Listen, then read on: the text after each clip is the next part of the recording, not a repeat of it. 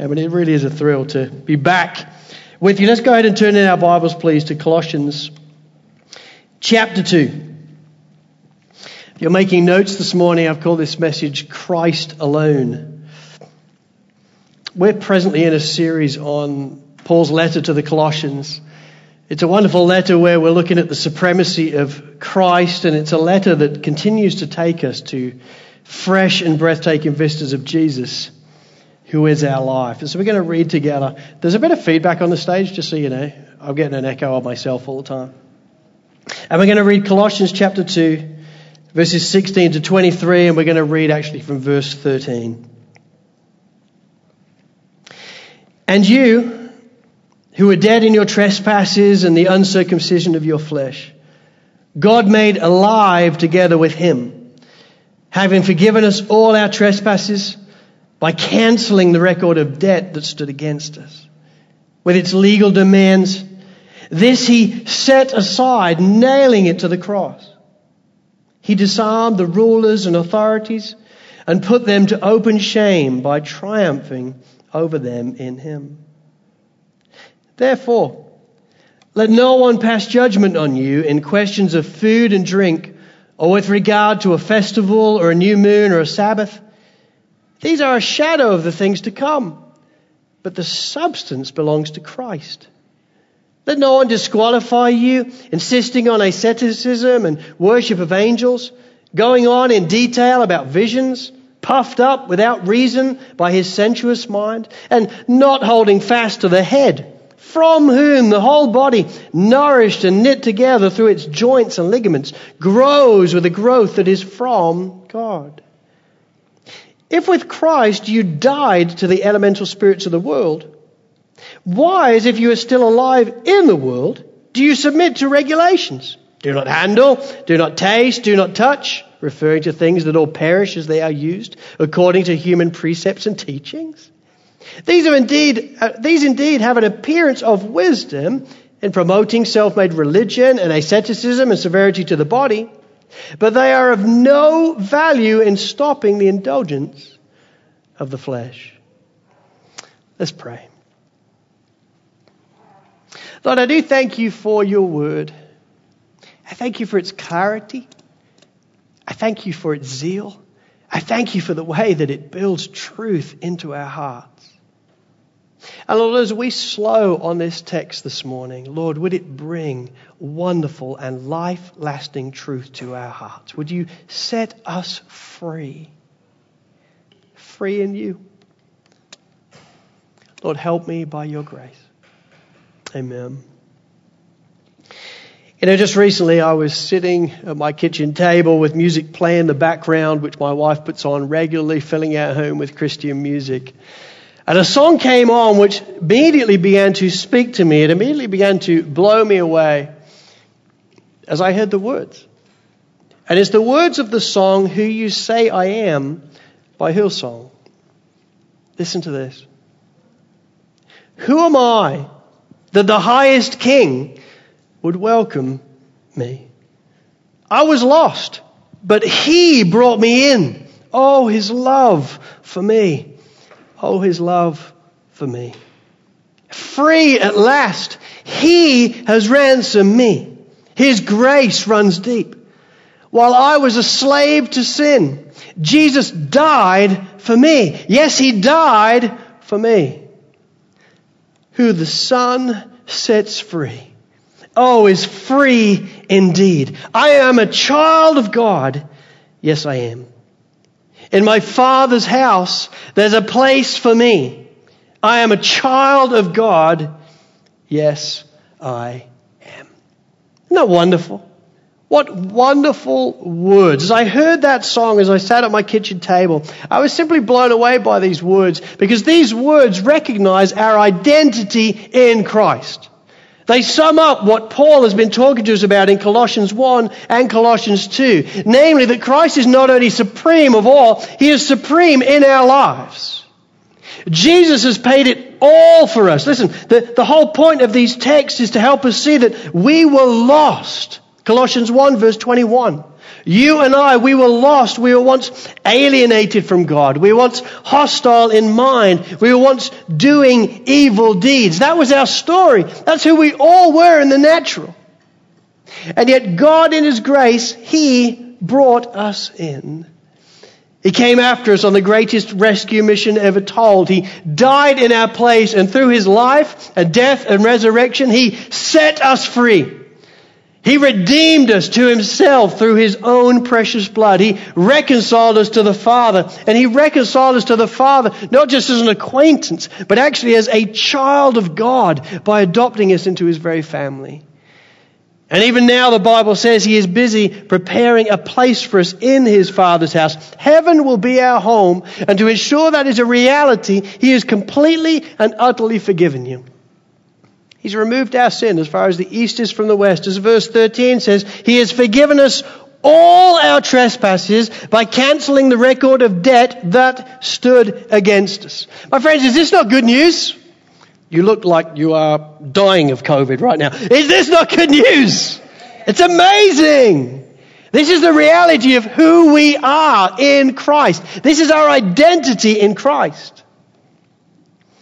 But the reality is how quickly we forget this. We move on. We forget that we are forgiven and adopted and that heaven is our home just in Christ. We move on all too quickly from that reality. And when we move on, when we forget, it is the perils and dangers of legalism that then wait right at our doors. And that is what is waiting right at the door of this Colossian church right here in this text. Namely, a tendency and a temptation to legalism. The Gnostics have come in, these false teachers, and they are teaching that Christ, He's a great place to start. Well done. This is great. He's a good first step. But He's not enough. There's different things you now need to do. There's different practices you need to start operating in. There's different prayers you need to make, different passwords you need to know. And that's how you're going to work your way up to really being accepted by God. Christ alone isn't enough. You need other things. They are being tempted towards legalism. And my friends, what I want to encourage you in this morning is that temptation and tendency towards legalism isn't just there in their hearts. It is in the heart of every Christian that is still living and breathing. In every Christian, there is a legalist within. In every Christian, there is a tendency and temptation towards legalism. No one is immune from legalism. No one out-matures legalism. There is a tendency and temptation in all our hearts. And so this text is so important for each and every one of us in the room. 3 points then this morning. Number 1, legalism defined. Number 2, legalism discerned. And then number 3, legalism displaced. Number 1, legalism defined. I don't want to assume that everyone present understands exactly what legalism is. And so what is it? Well, here's the best definition that I could come up with. I am at best a walking quote, okay? Every time I talk. I've got it from somewhere, most likely. But this is just a combination of many things I've heard over different years. Legalism, if you want to understand it, in a nutshell, it's this. Legalism is seeking to smuggle in our works to a salvation that is all of grace. It is seeking to smuggle in our works to a salvation that is all of grace. Legalism, then, in headline, is self-atonement. It is looking at the cross and looking at Christ and saying, listen, I'm really grateful. It's incredible all that you've done for me. But it's not quite enough. I now need to behave a certain way and do certain things to really make myself acceptable to God. I'm grateful for the cross, but in reality, I don't really think it was enough. Legalism is seeking to smuggle in our works to a salvation that is all of grace. C.J. Mahaney, in his book, The Cross-Centered Life, says it this way. He says, legalism is seeking to achieve forgiveness from God, justification before God, and acceptance by God, listen, through our obedience to God. Namely, I'm grateful for the cross, but now my justification and your acceptance of me is totally based on my obedience and my faithfulness and what I do. Legalism is seeking to smuggle in our works to salvation that is all of grace. And quite clearly, it is this type of legalism that is standing right at the door of this small church in Colossae. And these false teachers are coming in and trying to deceive them into thinking Christ was a good place to start, but now it's about your works, your obedience, your faithfulness to ultimately get you to be accepted by God. And what Paul wants to help them see is that is absolutely not true. Christ alone is enough. It is not Christ plus anything. It's just Christ. And so in verses 16 and 17, he warns them as you go through the text, he warns them against diets and days. Now, for all of those who like dieting, I'm not saying don't diet, but I'm trying to help you see in just a few moments that Macca's is good for your soul if you want it to be. Verse 16 and 17 says, therefore let no one pass judgment on you in questions of food and drink, or with regard to a festival of a new moon or a Sabbath. These are a shadow of the things to come, but the substance belongs to Christ. See, when it comes to diet, these Gnostics had come into this small church, and they were basically preaching and teaching that, listen, these Old Testament laws on what you can eat and what you can't eat, they're still really important. If you want to be accepted by God, if you want to observe spiritual fullness, if you want to really get your way to heaven, then dietary laws are important. What it talks about in Leviticus is still important, and you need to get back to that. And when it comes to days, they're also really important. It would appear that the same is true for feasts and days to what they're saying about diets as well. You see, the Jews, in the natural, they had many special days. They had many special feast days. You read about them in Leviticus chapter 25. They had new moon celebrations. You read about them in Isaiah 1. And then they had very strict Sabbaths that you read about in Exodus chapter 20. And the Gnostics were basically coming and saying, listen, you guys need to get back to all that. Jesus is great, but you need to get back to this stuff because this stuff is all about what it means to be acceptable before God. And so Paul writes to them right here, and what he's saying is this. No! That's not true. That is not true at all. For it's not about diets and days. As he says in verse 17, these are a shadow of the things to come, but the substance belongs to Christ. All these diets and all these days were ultimately designed by God to point you to Jesus, and he has come.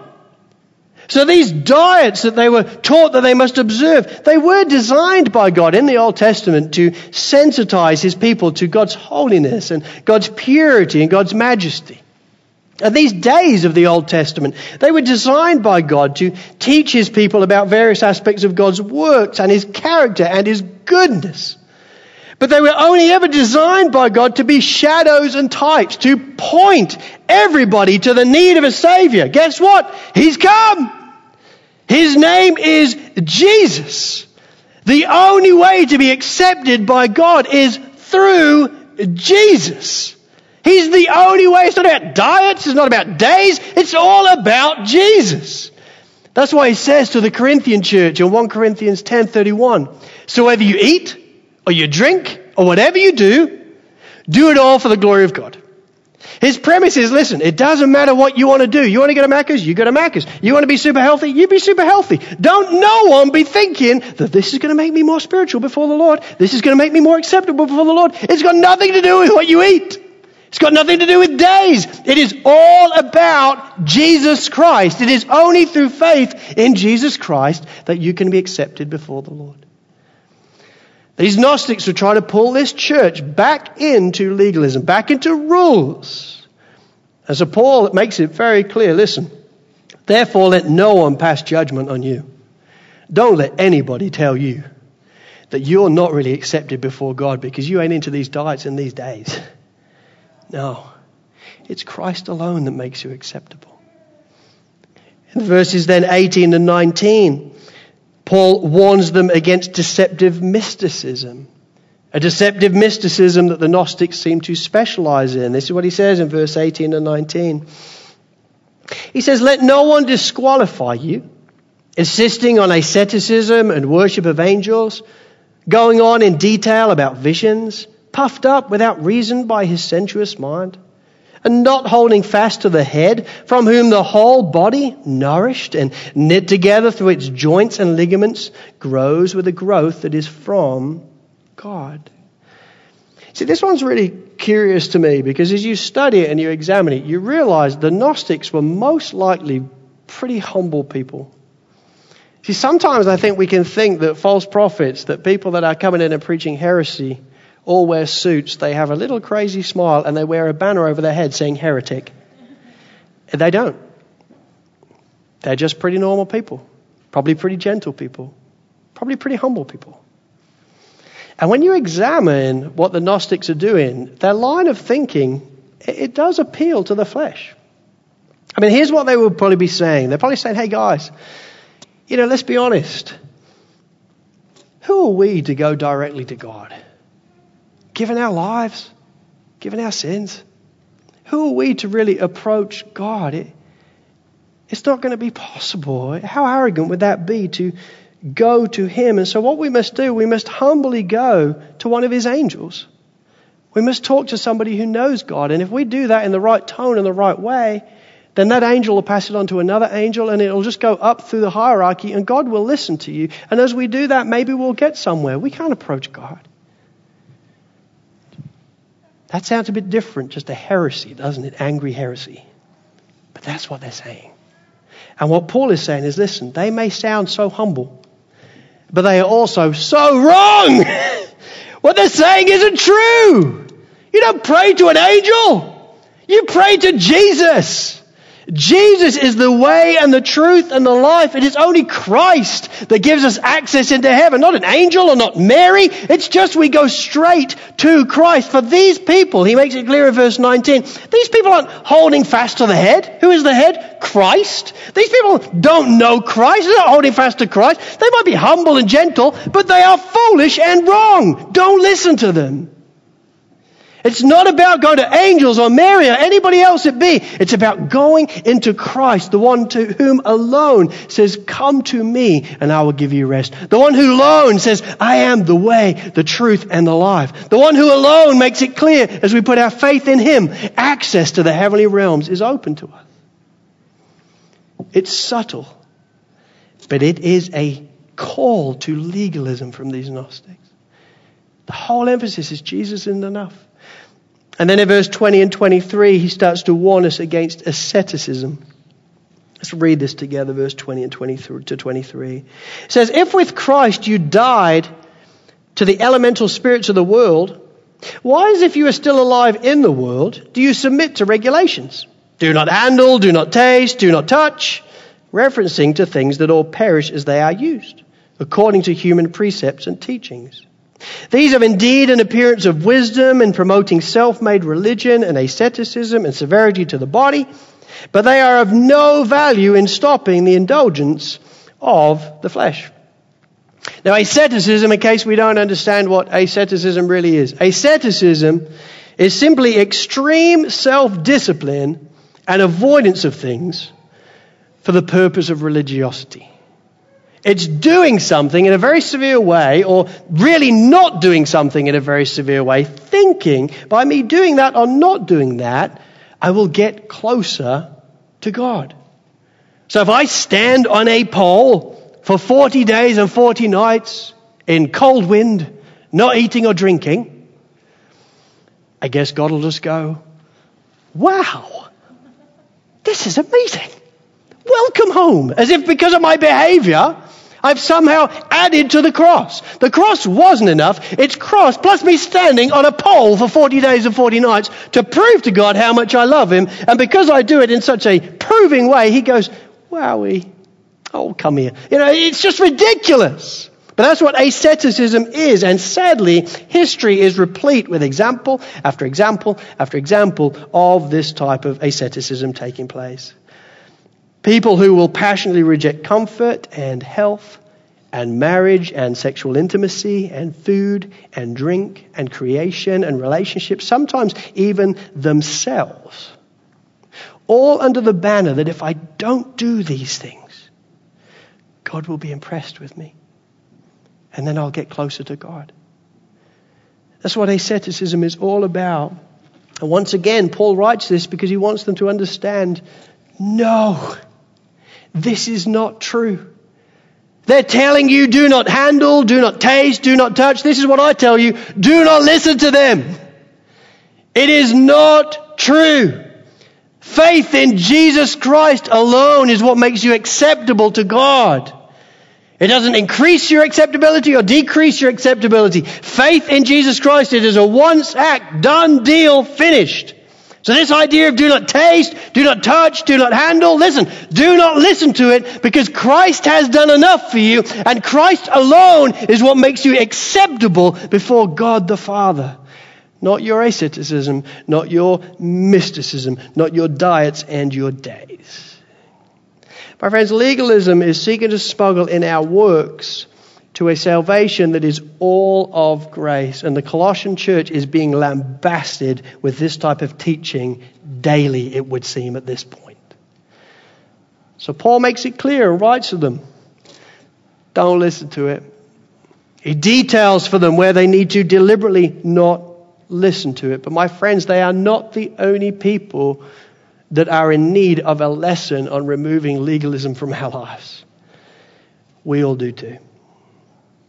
Legalism is a daily temptation and tendency. No one is immune from it. No one will ever out-mature it. And so that's what brings me to my second point, legalism discerned. See, knowing that it is a challenge in our lives, which I trust I'll be able to help you see soon, how then do we discern legalism in our lives? How do we discern it? And if we do discern it, then how do we discern our temptation towards it? And how do we discern that if in reality, that temptation in reality has actually already given into practice? How do you find if actually I'm already operating as a legalist in my life? How do you discern this so that it can be displaced? Well, the only way to discern it is to actually see it. And in the same way, then, Paul has sought to care for this church in this moment by bringing things to life for them and helping them see it. It's my desire to try and bring it to life and help you see it this morning. Not in their life, but actually in our lives. What does legalism actually look like 2,000 years on in Sydney? Well, it's all based on the Bible, but let me give you three things that are designed by me to help bring this to life so we can see it in our own lives. Many of which, in reality, I've actually lived, which is how I know them.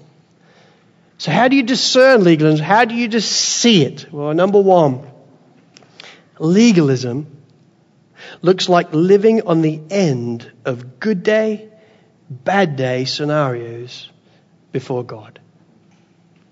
Legalism looks like living on the end of good day, bad day scenarios towards God. This one is it was a fiend to me for so long, I think, in reality. I understand this one well because this is the one that more than anything I lived for a number of years in my life. Here's the way it works. You're grateful for the cross. You really are. But when you have a good day before the Lord, when you're reading your Bible and you're praying and you're evangelizing, telling people about Jesus, you're sitting at the front of the church. You're like, yes! Because you actually think, he must be pretty cool with you. He must be smiling on your life and he's probably sitting on his throne thinking, oh, I'm so pleased I chose that one. He is so special to me, so special. Look at what he's doing. And so when you're having a good day, you're cool. The problem comes when you have a bad day. And you're not reading your Bible. You're not praying. You realize you shouldn't have spoken to your kid like that, but you did. And what you actually discern in your heart is, God must be so disappointed with me. He must be tolerating me. And so you're not singing at the front of the church. You're kind of at the back. You're kind of in, but you feel like the natural black sheep of the family. You know, it's like, yeah, I'm in, but yeah. And so you're working hard to get back over here, to starting to impress God again, as if God's like, as if it's a voice and you're waiting for his chair to turn around. You know, you're trying to do all you can. I'll sing louder. Is he going to turn? You start to live with this good day, bad day scenario going on. You know what that is? Legalism.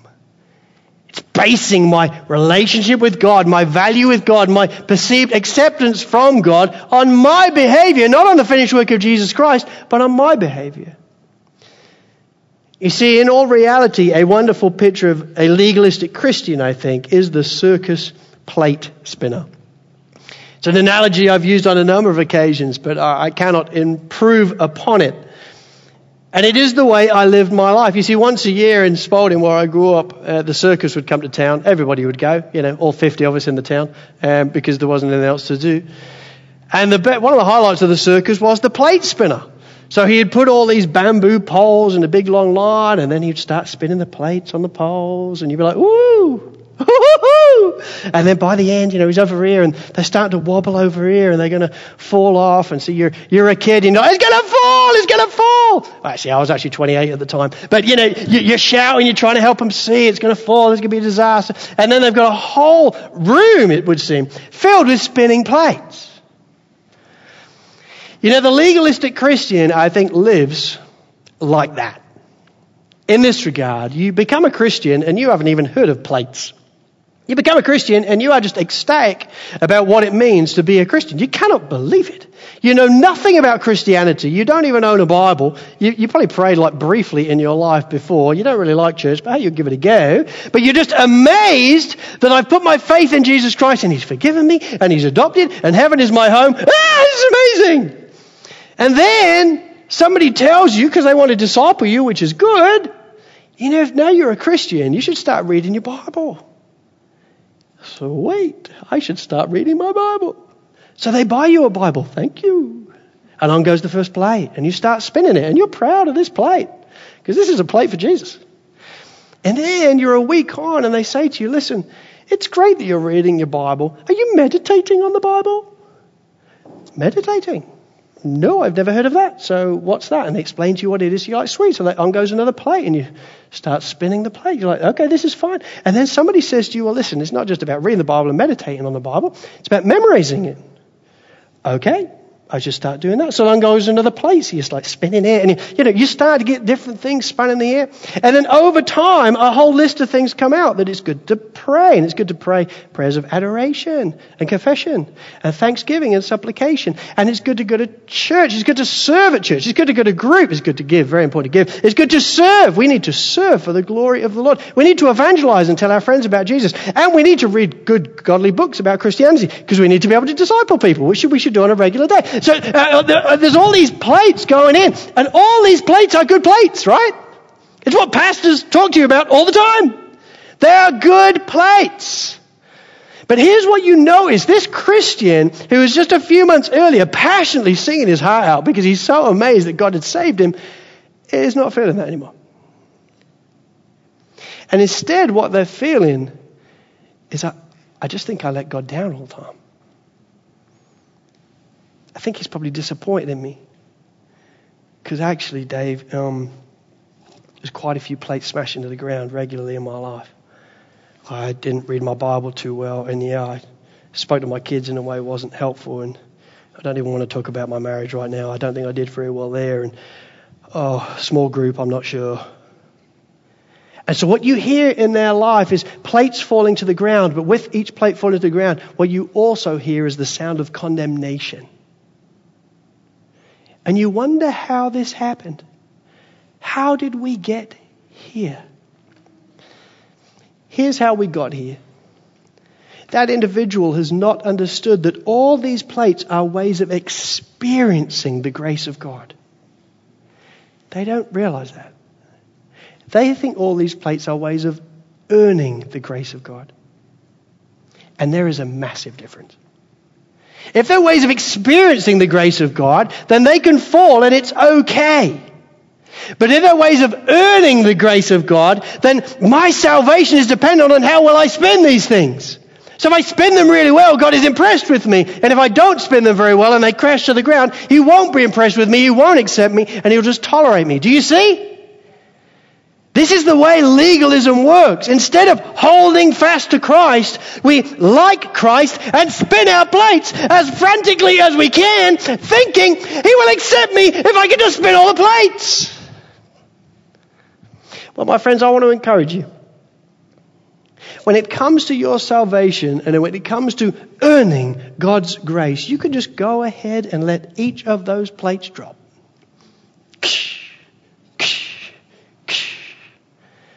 And what you will still discover is He will be there saying, and you know what? I accept you, and I love you, and I'm singing over you, and you will always be my child.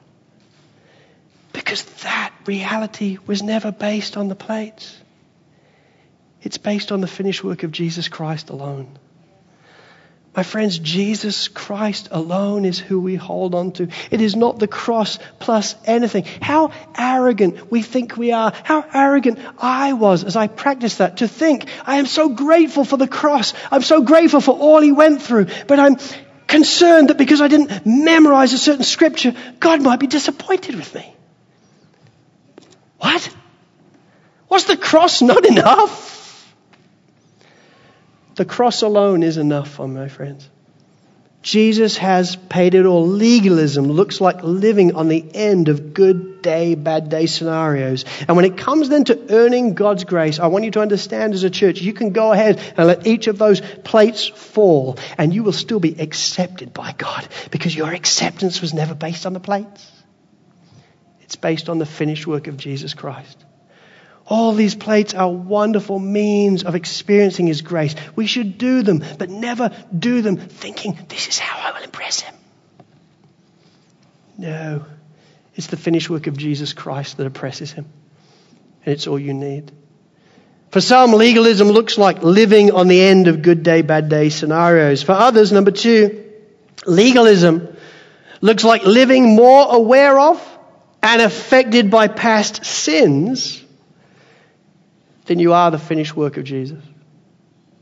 It looks like living more aware of and affected by past sins than you are the finished work of Jesus. You see, it is not uncommon to meet Christians that are totally thrilled that Jesus Christ has forgiven them of their sin, particularly when they think of their sins prior to Christianity. They are ecstatic that Jesus Christ has forgiven them of what they used to do. But what is also not uncommon is to meet Christians that struggle to find that same zeal and peace with regards to sin forgiven since conversion. And so since they became a Christian, they've committed sins. And instead of being able to move off that, even though they've run to the Lord many times, even though they've asked for the Lord's forgiveness many times, they are still in reality overwhelmingly aware of their sin and this season of sin in their lives, to the point where in reality they're more aware of and affected by that sin than they are the finished work of Jesus Christ. Well, my friends, it is subtle, but that too is legalism. Because that too is saying, therefore, the cross was not enough. It's the cross now plus your penance, plus what you're going to bring to the party. When in reality, the cross alone is enough. You know, most often we talk about this as condemnation. And it is condemnation. But condemnation ultimately is only ever a fruit of legalism. It is a fruit of unawareness that Christ has done it all. And instead of aware of that, we instead think, I've got to smuggle in my works to try and appease God now. To do something. It's like a deal. So, I became a Christian and then I really blew it. But it's okay, God. I will serve you all the days of my life. But then we struggle to serve Him all the days of our life. So we feel like He's tolerating it. It's legalism. Rebecca Pippard, in her wonderful book, Hope Has Its Reasons, describes of meeting a lady who was riddled with this type of condemnation and this type of legalism. It's a very moving story. She reads as follows. Several years ago, after I'd finished speaking at a conference, a lovely woman came to the platform She obviously wanted to speak to me, and the moment I turned to her, tears welled up in her eyes. We made our way to a room where we could talk privately, and it was clear from looking at her that she was sensitive but tortured. She sobbed as she told me the following story. Years before, she and her fiancé, to whom she was now married, had been youth workers in a large conservative church. They were a well-known couple and had an extraordinary impact on the young people. Everyone looked up to them and admired them tremendously. And yet a few months before they were to be married, they began having sexual relations. That left them burdened enough with a sense of guilt and hypocrisy. But then she discovered that she was pregnant. You can't imagine what the implications would have been of admitting this to our church, she said. To confess that we were preaching one thing, but living another would have been intolerable. The congregation was so conservative and had never been touched by any scandal. We felt they wouldn't be able to handle knowing about our situation, nor could we bear the humiliation. So we made the most excruciating decision we ever made, and I had an abortion. My wedding day was the worst day of my life. Everyone in the church was smiling at me, thinking me to be a bride beaming in innocence. But all that was going on through my mind as I walked down the aisle, all I could think to myself was, you're a murderer. You're a murderer. You were so proud that you couldn't bear the shame and humiliation of being exposed for what you are. But I know what you are, and so does God. You have murdered an innocent baby. At this point, she was sobbing so deeply that she could not speak. As I put my arms around her, a thought came to me very strongly, but I was afraid to say it. I knew that if it was not from God, then it could be very destructive. So I prayed silently for the wisdom to help her, and she continued then, I just can't believe that I would do something so horrible. How could I murder an innocent life? How is it possible that I could do such a thing? I love my husband. We have 4 beautiful children. I know the Bible says that God forgives all my sins, and I've confessed this sin 1,000 times. Yet I still feel such shame and sorrow. The thought that haunts me most is, how could I murder an innocent life? At that point, I took a breath and I said what I'd been thinking all along. Young lady, I don't know why you are so surprised that you did this.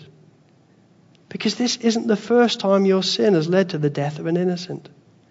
It's actually the second. She looked at me in utter amazement. My dear friend, I continued, when you look at the cross, all of us show up as crucifiers. Religious or non-religious, good or bad, aborters or non-aborters.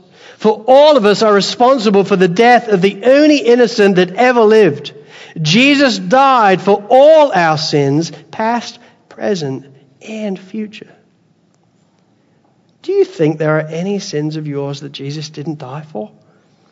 The very sin of pride that caused you to abort your child is what killed Christ as well. It does not matter that you weren't there 2,000 years ago, for we all sent him there. Just as Luther has said, we all carry his very nails in our pockets. Yet through him, through Jesus, we are completely forgiven. I will never forget what happened next. The look in her eyes as she paused, sat back in a chair for a few moments, and then said, talk about amazing grace. For this time she wept not out of guilt, but out of relief and gratitude. And in that moment I saw a woman literally transformed by a proper understanding of the cross. Isn't that wonderful? In that moment, her life was transformed by a proper understanding of the cross, a proper understanding that grotesque and evil though your sin is, Jesus has paid it all. That's why the cross was so grotesque, because Jesus was taking the penalty of that evil sin in full on his own life. Your sin, past, present, and future, has been dealt with by Jesus Christ himself. You have been forgiven of all your trespasses. Your sins have been cancelled. The record of debt has been cancelled. My friends, I want to encourage you, if you are here this morning and you are still tempted to a constant awareness of past sin, you're aware of some sin or some area of sin in your life, maybe even current, that you've asked for God for forgiveness for again and again, but you're just still living with it daily. I want to encourage you. Jesus has paid it all for that sin you are thinking about right now. It is done. It has been dealt with. If this sounds to you like a scandal, welcome to the gospel. It is a scandal. It is scandalous grace that he can take all of my sin and pay for it in full at the cross. Yes, that is exactly what he's done. So we don't need to live daily as if I'm offering God some penance for my sin. I'm just doing something that he might like to make him smile. Listen, he is smiling over you. He is singing over you because he sees you clothed in the righteousness of Jesus Christ. When you put your faith in Jesus Christ, he takes all your sin, past, present, and future, and says, hey, listen, I've got that. And I cancel its debt in your life. And when he said, it is finished, one of the things he's referring to is the consequence of your sin. It's done. So my friends, if you struggle, if you find yourselves overwhelmed with some area of past sin, I want to encourage you. Jesus has paid it all. It's done. It's dealt with. It's the scandal of the gospel. So you don't need to try and smuggle in works to try and appease him. He has been totally appeased by the finished work of Jesus Christ in your place. Legalism comes in many shapes and sizes. Here's the final thing I want to draw your attention to when it comes to what legalism looks like. Number 3, legalism looks like living in fear that just maybe you might not make it. That just maybe heaven won't be your home. And you live in low-grade fear of that reality. See, when you encounter somebody like this, it's actually quite grieving. Because that individual, they hear about heaven and it sounds amazing to them. They love Jesus and they want to be with Jesus. Just the reality is, instead of having heard a message on heaven, an articulation on heaven, instead of feeling assurance that that's going to be where I go, what they actually experience is fear. As they wonder if they're going to make it. Will it be my home? And so they put their faith in Jesus. They love Jesus. They want to be with him. But there's not assurance that they will be. There's fear as they wonder, but have I done enough? Have I done enough for heaven to be my home? Well, my friends, I want to encourage you. If you have put your faith in Jesus Christ as your Lord and Savior, then make it you will. Because your acceptance into heaven was never about you doing enough.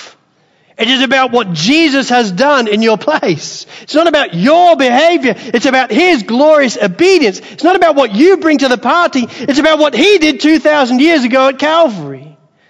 Your acceptance into heaven is not based on you. It is based on Jesus Christ. It is based on his work, and it is gloriously then based on his hold on your life. That's why we read in John chapter 6, Jesus himself said, and all that the Father give to me, I will lose none. Satan then lies to us and he tries to insert our name into that. Well, he doesn't lose many, but he probably will lose you. No, I will lose none. Jesus Christ died in our place, and when we put our faith in him, he holds us and he will never, ever let us go. It's why the Apostle Paul to the Philippians in chapter 1 verse 6 says, and I am sure of this, I'm sure of it, that he who began a good work in you will bring it to completion on the day of Jesus Christ. I'm sure of it. He who started the great salvation in you, he will carry it on. He will never let you go. He will never forsake you or leave you. He will carry it on to the day when Jesus Christ returns. Isn't it wonderful? So my friends, if you think that you're getting into heaven based on your behavior because of the plates, Well, you can just go ahead and let them drop. Because your acceptance into heaven was never based on the plate. It's based on the finished work of Jesus Christ in your place. It's the scandal of the gospel. Legalism says, no, you need to do more. The gospel says, Jesus has done it all. It's wonderful. Legalism is seeking to smuggle in our works to a salvation that is all of grace. Legalism in so many ways is the height of arrogance as we look to God and say, well, I'm grateful for the cross, but I don't think it was enough. And the fruits of legalism are equally as hideous. Instead of the Christian experiencing assurance, they actually experience fear, wondering if heaven will be their home. Instead of the Christian experiencing joy, what they actually experience is uncertainty as to how Christ really feels about them. Instead of the Christian experiencing amazement of all that he's done, what they actually experience is anguish because they constantly feel like they don't cut it. And that therefore God must be tolerating them. No wonder Paul is so adamantly helping them see, do not do this. So how do you get rid of it? Well, that's point 3, just in closing briefly by way of conclusion. Legalism displaced. How do we displace legalism in our lives? Well, simply, my friends, we need to apply the nail that Paul has been hammering on all the way through Colossians 1 and Colossians 2. What we need to do in terms of displacing legalism is simply this. We need to hold fast to Christ and never move on. We need to hold fast to the person and work of Jesus Christ and never, ever move on from him. The Gnostics were claiming, listen, Colossae, you need to move on. Jesus is a great place to start. But there's more things now, more diets and days. There's things you've got to get going in your life. You need to start praying to angels because all these things are going to add up and make you acceptable to God. Where Paul's nail again and again is never move on. Jesus has paid it all. Never move on. Jesus isn't just the start of your salvation. He's the beginning and the middle and the end. Jesus has done it all. Cling to Christ again and again and again. Never move on when Satan tempts you to despair and tells you of the guilt within. Upward, you must look and see him there who made an end of all your sin. Never move on. The Gnostics were telling him to move on. Paul's expression was never move on. And my friends, as I seek to serve you, I want to encourage you. Never move on. Christ has done it all. Nothing in your hands you bring. Simply to the cross you cling. So you can go ahead and take all your good works and all your bad, and you can throw them in a heap before the Lord. And in Christ you will always find a sweet, sweet peace. Let's pray.